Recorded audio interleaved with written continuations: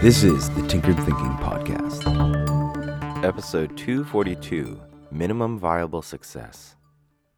When starting any new endeavor or acquiring a new skill, we do ourselves a disservice by wanting to be good or great.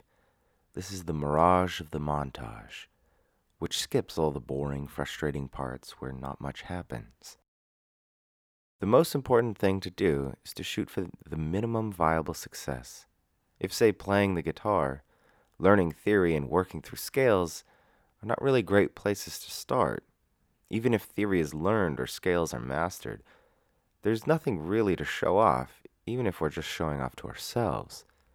The best thing to do would be to find a much admired song that is actually rather simple and work towards being able to play that.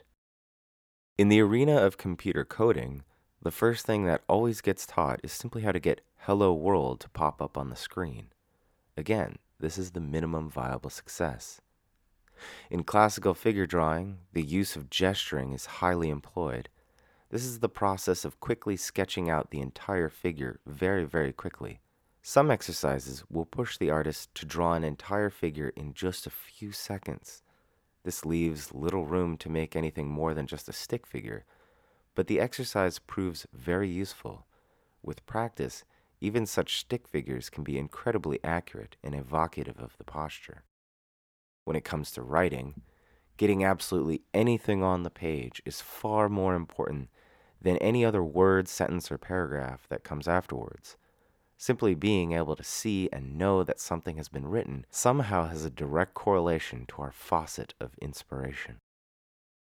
But we should not look for the minimum viable success only at the beginning of every new endeavor and acquisition of skill.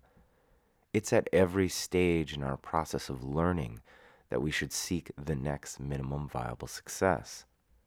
The minimum viable success is really a moment in progress when we feel a sense of satisfaction and fulfillment. These are boosts to our psyche and mentality that sustain us emotionally while struggling to solve the next piece of whatever puzzle and problem we seek to work on.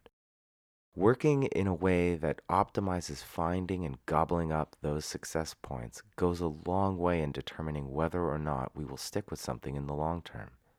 If we can understand this about ourselves, then we can learn smarter. By learning in accordance to the satisfaction of our emotional system, instead of just expecting some super expression of willpower to brute force our way through.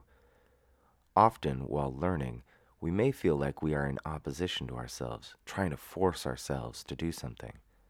That lazy reptilian part of our brain needs something to chew on, and the minimum viable success is exactly the sort of treat that'll get it to shut up and let you work in peace with a genuine sense of curiosity. Each small success compounds into something much larger. Every large success is simply the result of countless tiny victories. The question here that we can incorporate into our day is, which small piece of this puzzle can I execute that will be most satisfying to have solved? This episode references episode 234, Chipping the Composite, and episode 21, The Montage is False. If you'd like to further explore either of those references, please check out either episode next. This is the Tinkered Thinking Podcast. Thank you so much for listening. If you find the Tinkered Thinking Podcast valuable, there are many ways you can support it. You can review it on iTunes, you can share it on social media with your friends, you can blog about it or discuss it on your own podcast, or you can support it directly, and you can do this on the support page at tinkeredthinking.com. Both one-time support and monthly subscription support options are available. Thank you for your support of the show. It's listeners like you that make all of this possible. Any feedback or questions are always welcome, so feel free to reach out. And until tomorrow, remember to be careful about the context.